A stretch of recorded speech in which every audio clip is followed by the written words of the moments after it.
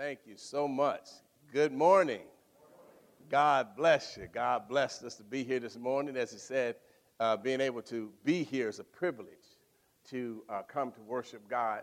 But I want to encourage you not only to worship God here right today, but be worshipers. Let worship be what you do, what you think, who you are. Worship is a medicine. You got to know that. It is a medicine from God that blesses us. And I want you to just worship God this morning according to Scripture in spirit and in truth. Today we're going to talk about Romans. I'm going to do a little series in this book, and I'm going to take these scriptures and I'm going to break them up. But Keith read in your hearings, Oh, the depth and the riches of God, Romans chapter 11. When you look at the book of Romans, it is a powerful book. The first 11 verses are about doctrine. It's teaching you the doctrine of God and the doctrine of salvation. Then in chapter 11, it goes into this doxology.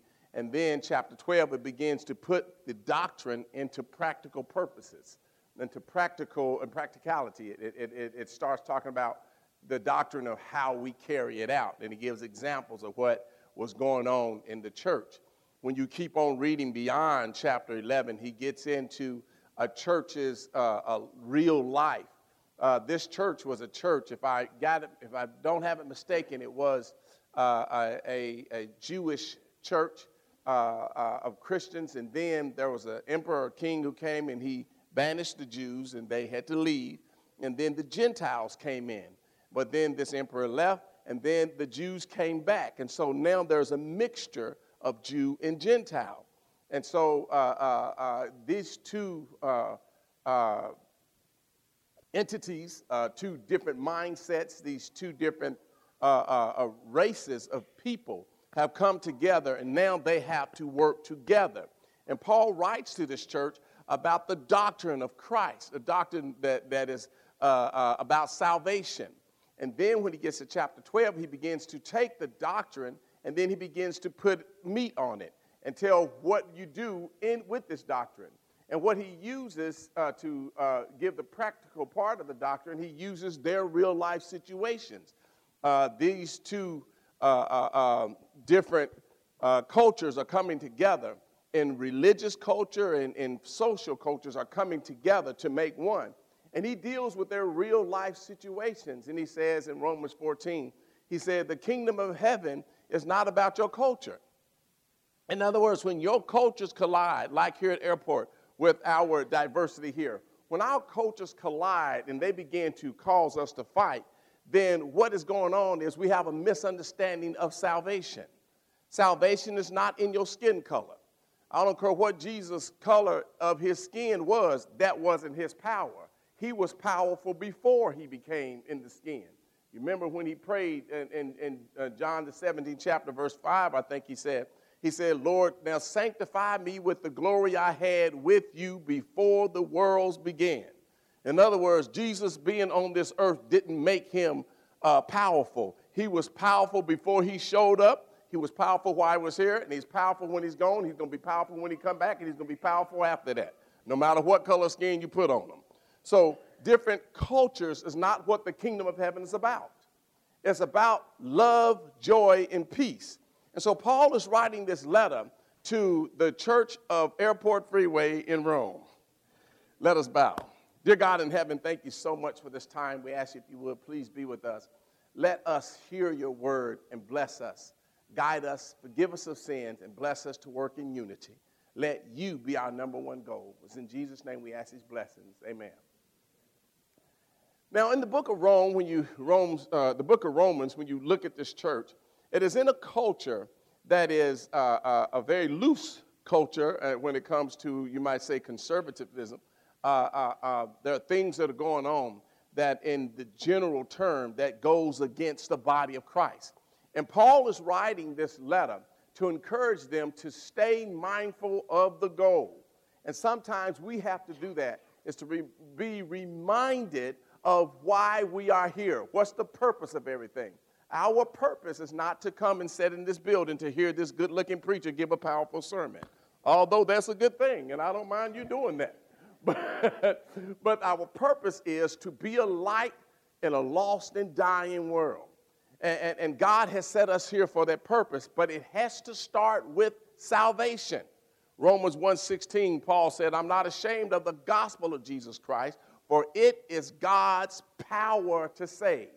And then he talks about, later on in Romans, the first chapter, about people who suppress the truth. Romans 1:18, he says, the wrath of God has been revealed from heaven upon all those who love not the truth. If you know the truth and you suppress it, then the wrath of God will come upon you. And you keep on reading down, it talks about God will turn you over to a mind of destruction. A reprobate mind is the word, but a mind of destruction. When you stand in a distance from God, then what you're doing is you're opening the door for Satan in your life. That's why the Bible says, draw near to me and I'll draw near to you. So Paul is writing this letter to remind them it's not about you. Paul even writes, he said, it's not I who live, but Christ who lives in me. Because when I put Christ on, Larry died. And so many Christians are still trying to resurrect that old man that he can live and walk and represent. But that's what the purpose of baptism was. It was the washing away of the old man, Romans the 6th chapter. And in Romans, the 11th, Romans, when you read Romans, the book of Romans is kind of hard for me to read at times because of the background and stuff, but some of the things that Paul writes. If you ever read Romans the 7th chapter, for me personally, it's a tongue twister.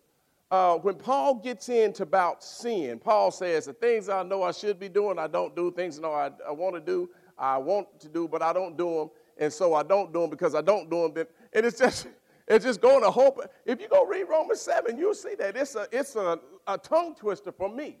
But Paul writes, when he finally threw all that tongue twister, he says, thanks be to God. There's in Christ Jesus, in Romans chapter 8, he starts off, he said, therefore there is no condemnation to all those who are in Christ Jesus who stumble over this foolishness. We're going to do that. And Paul is writing to remind them.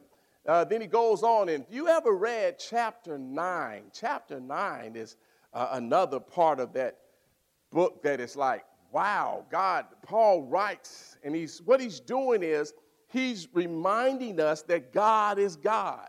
Paul starts talking about the Jew and the Gentile, and then he breaks off in chapter 9, and he says, if God wanted to do something, then he could do it. Who are you, if you are the clay, to say to the potter, hey, what are you doing? If God wanted to interject, if God wanted to build someone up just to save someone else, who are you to question that? My mind goes back to Genesis 1:1. That's one thing we need to teach people all the time. In the beginning, God created the heavens and the earth. Guess who that excluded? Everyone else. It is God and God alone. So it is God's. And so Paul is writing to remind us God is God.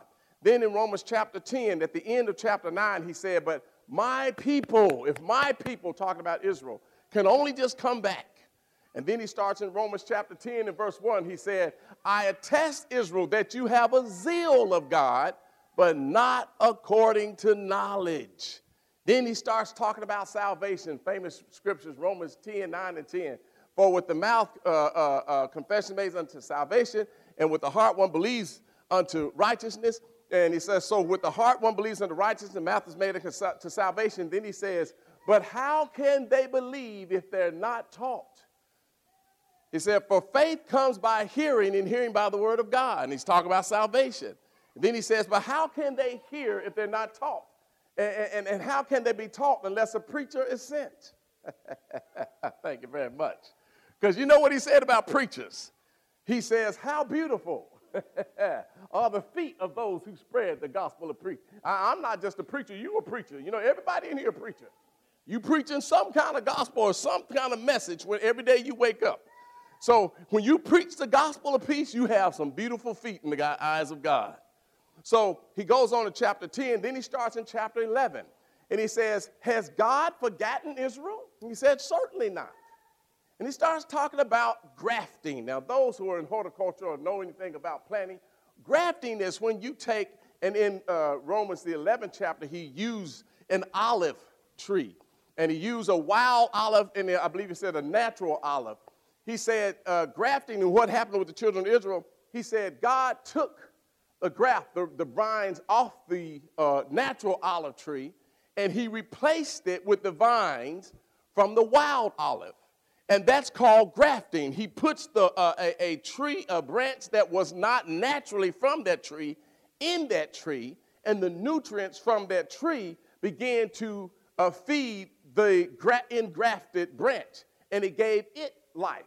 And so Paul said, you are the grafted, talking about the Gentiles. You are the grafted branch. Why were they grafted?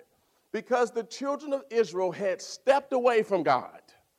They stopped obeying God. And God said in the Old Testament, God said, I will make my people jealous by calling a people who does not call me God. I'll call them to myself. And that will make the children of Israel jealous. But he says to the Gentiles who are the grafted in branch, he said, you guys don't get cocky. Don't start boasting because you are supported by the root, not by yourself. So when he's talking to the Gentiles, he's saying, everybody calm down and make sure you put yourself in the right place because God has not forgotten his children, Israel. So now we get to this part.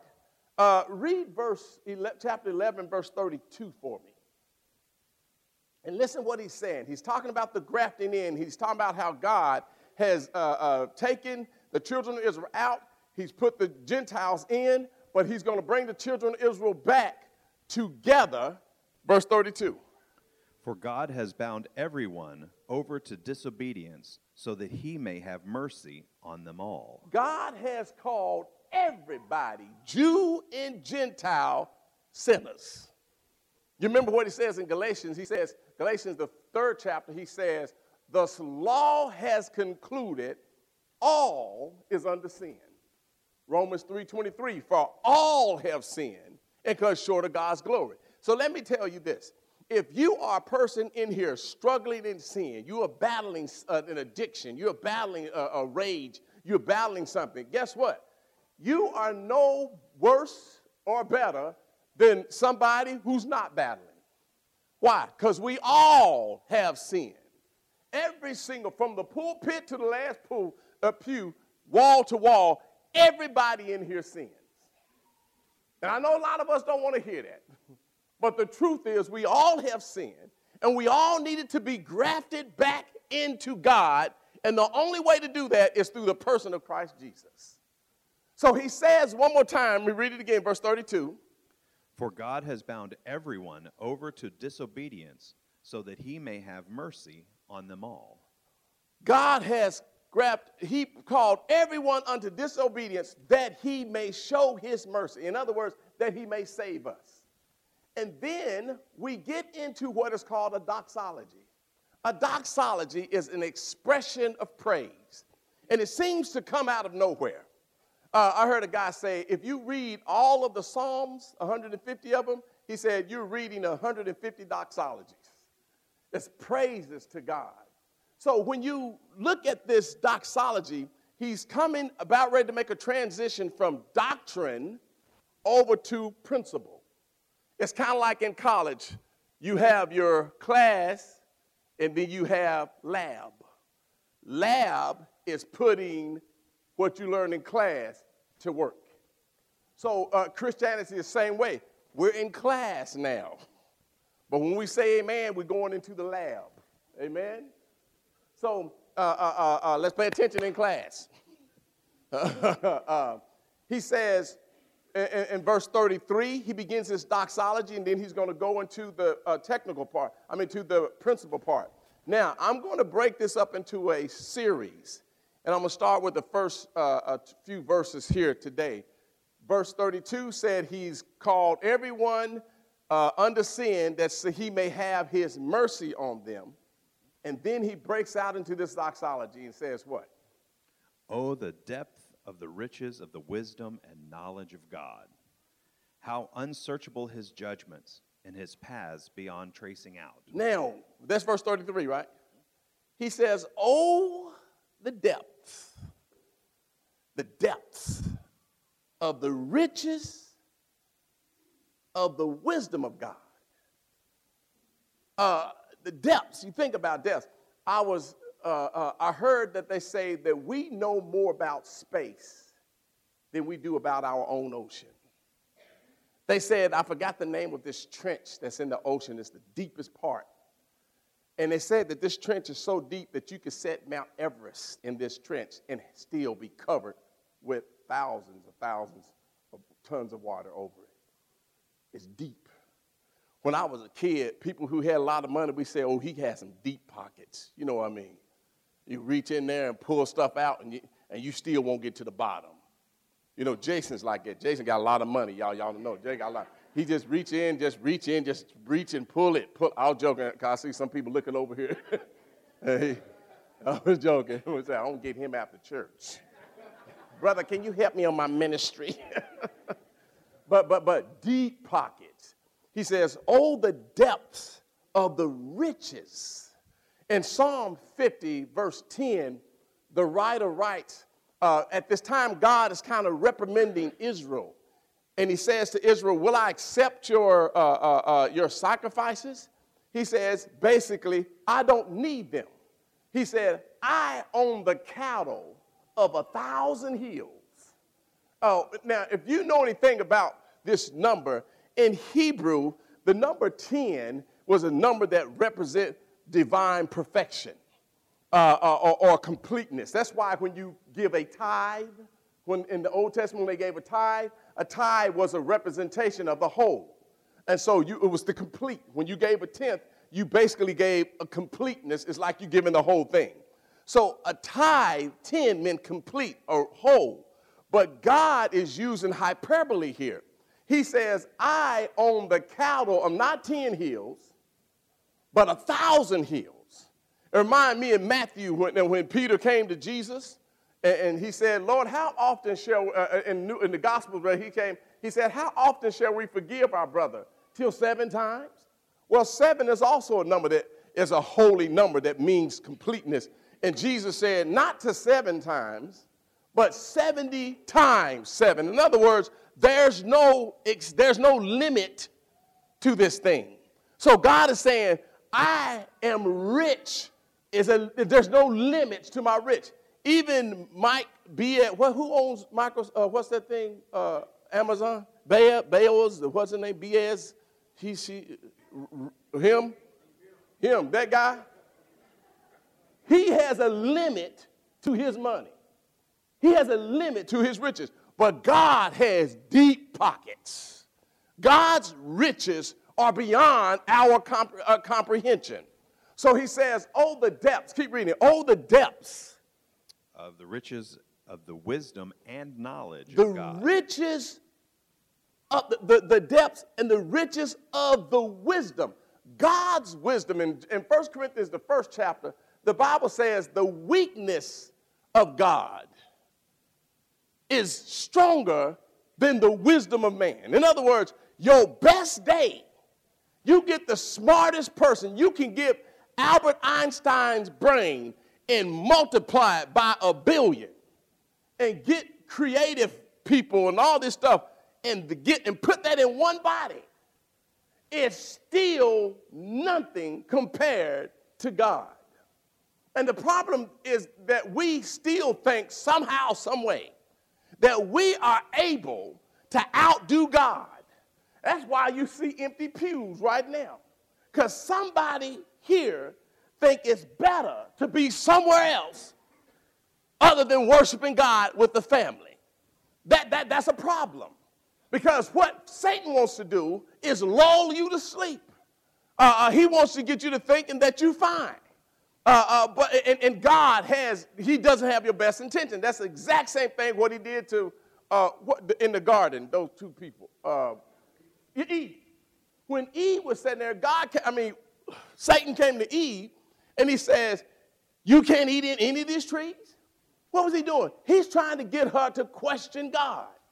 You mean You mean God said you can't eat any of these trees? Or we can't eat or touch? Oh, okay. God knows the day you eat, you'll be just like him. In other words, Satan put in her mind that God was holding out.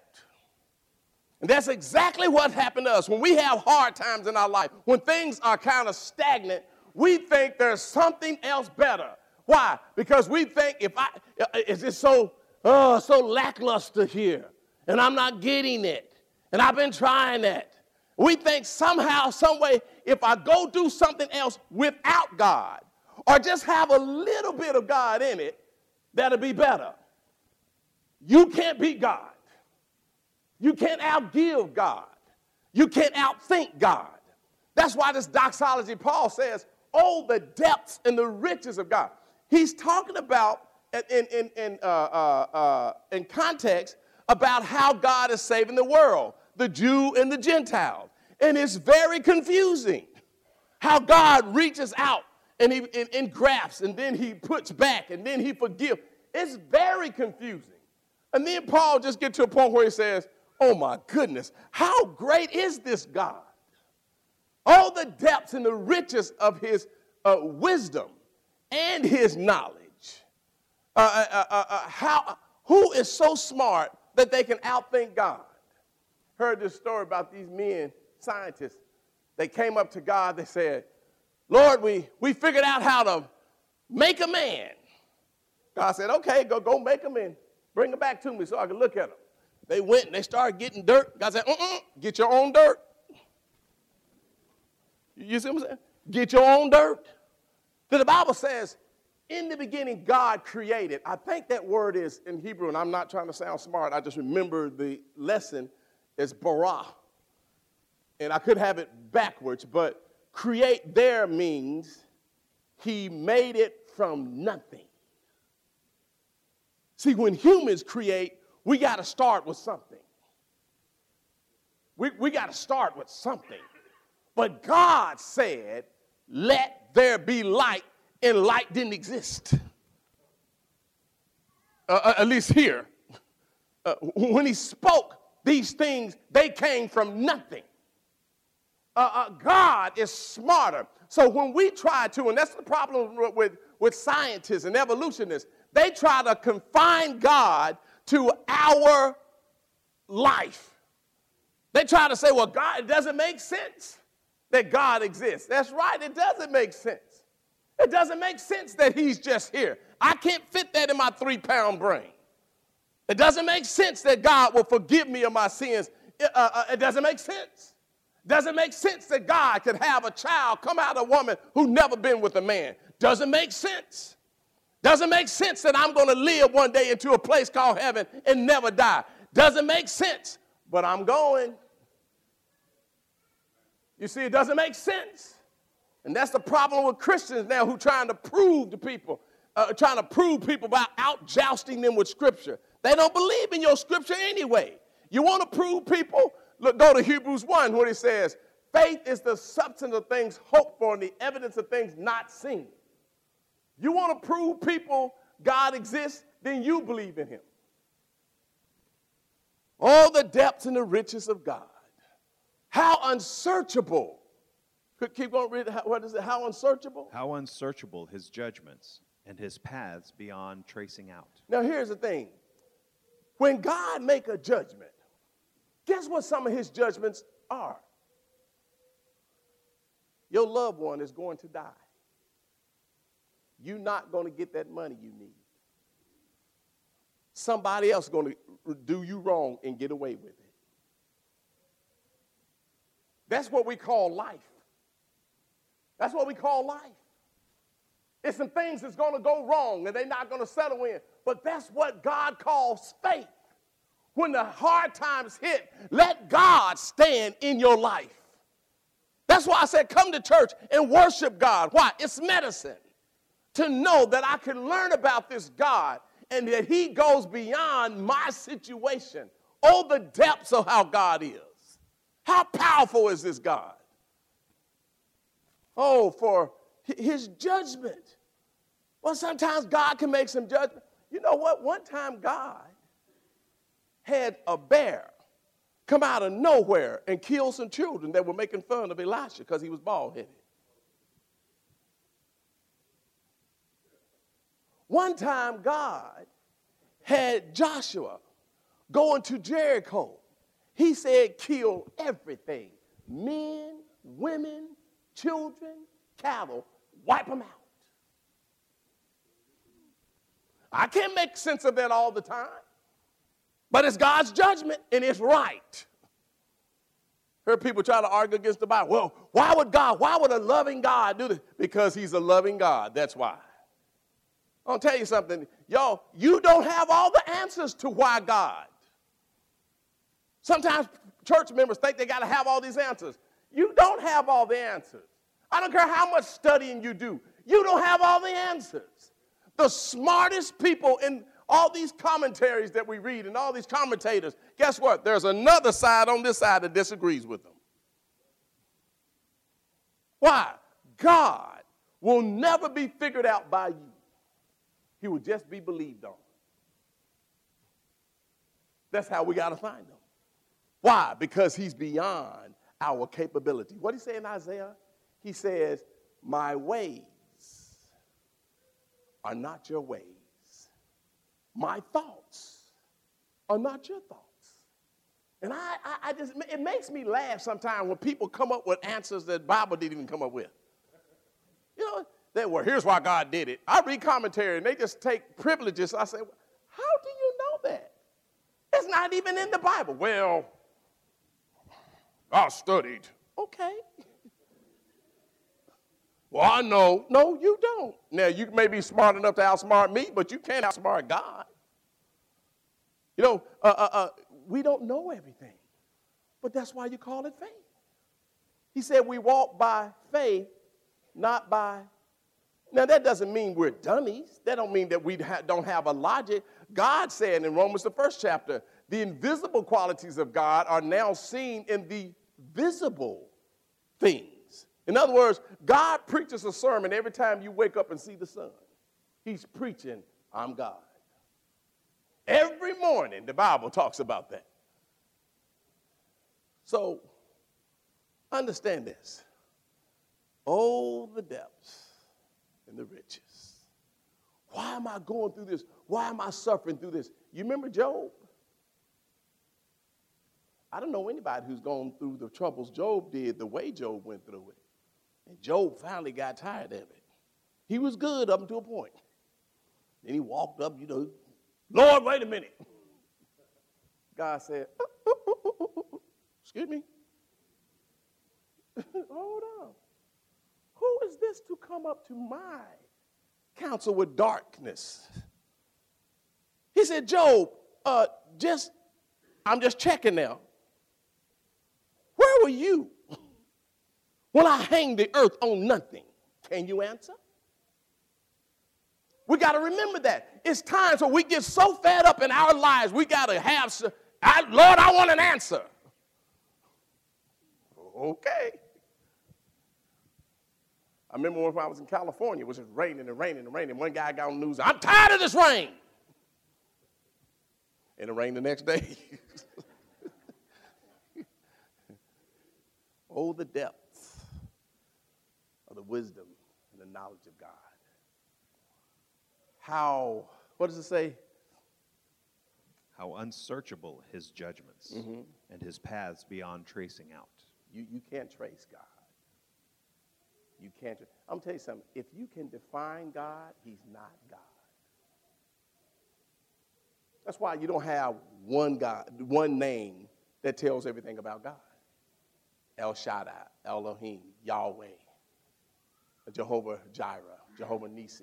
These different names, they don't encompass God. They give, what it is a person is telling you about God when they experienced him at that time.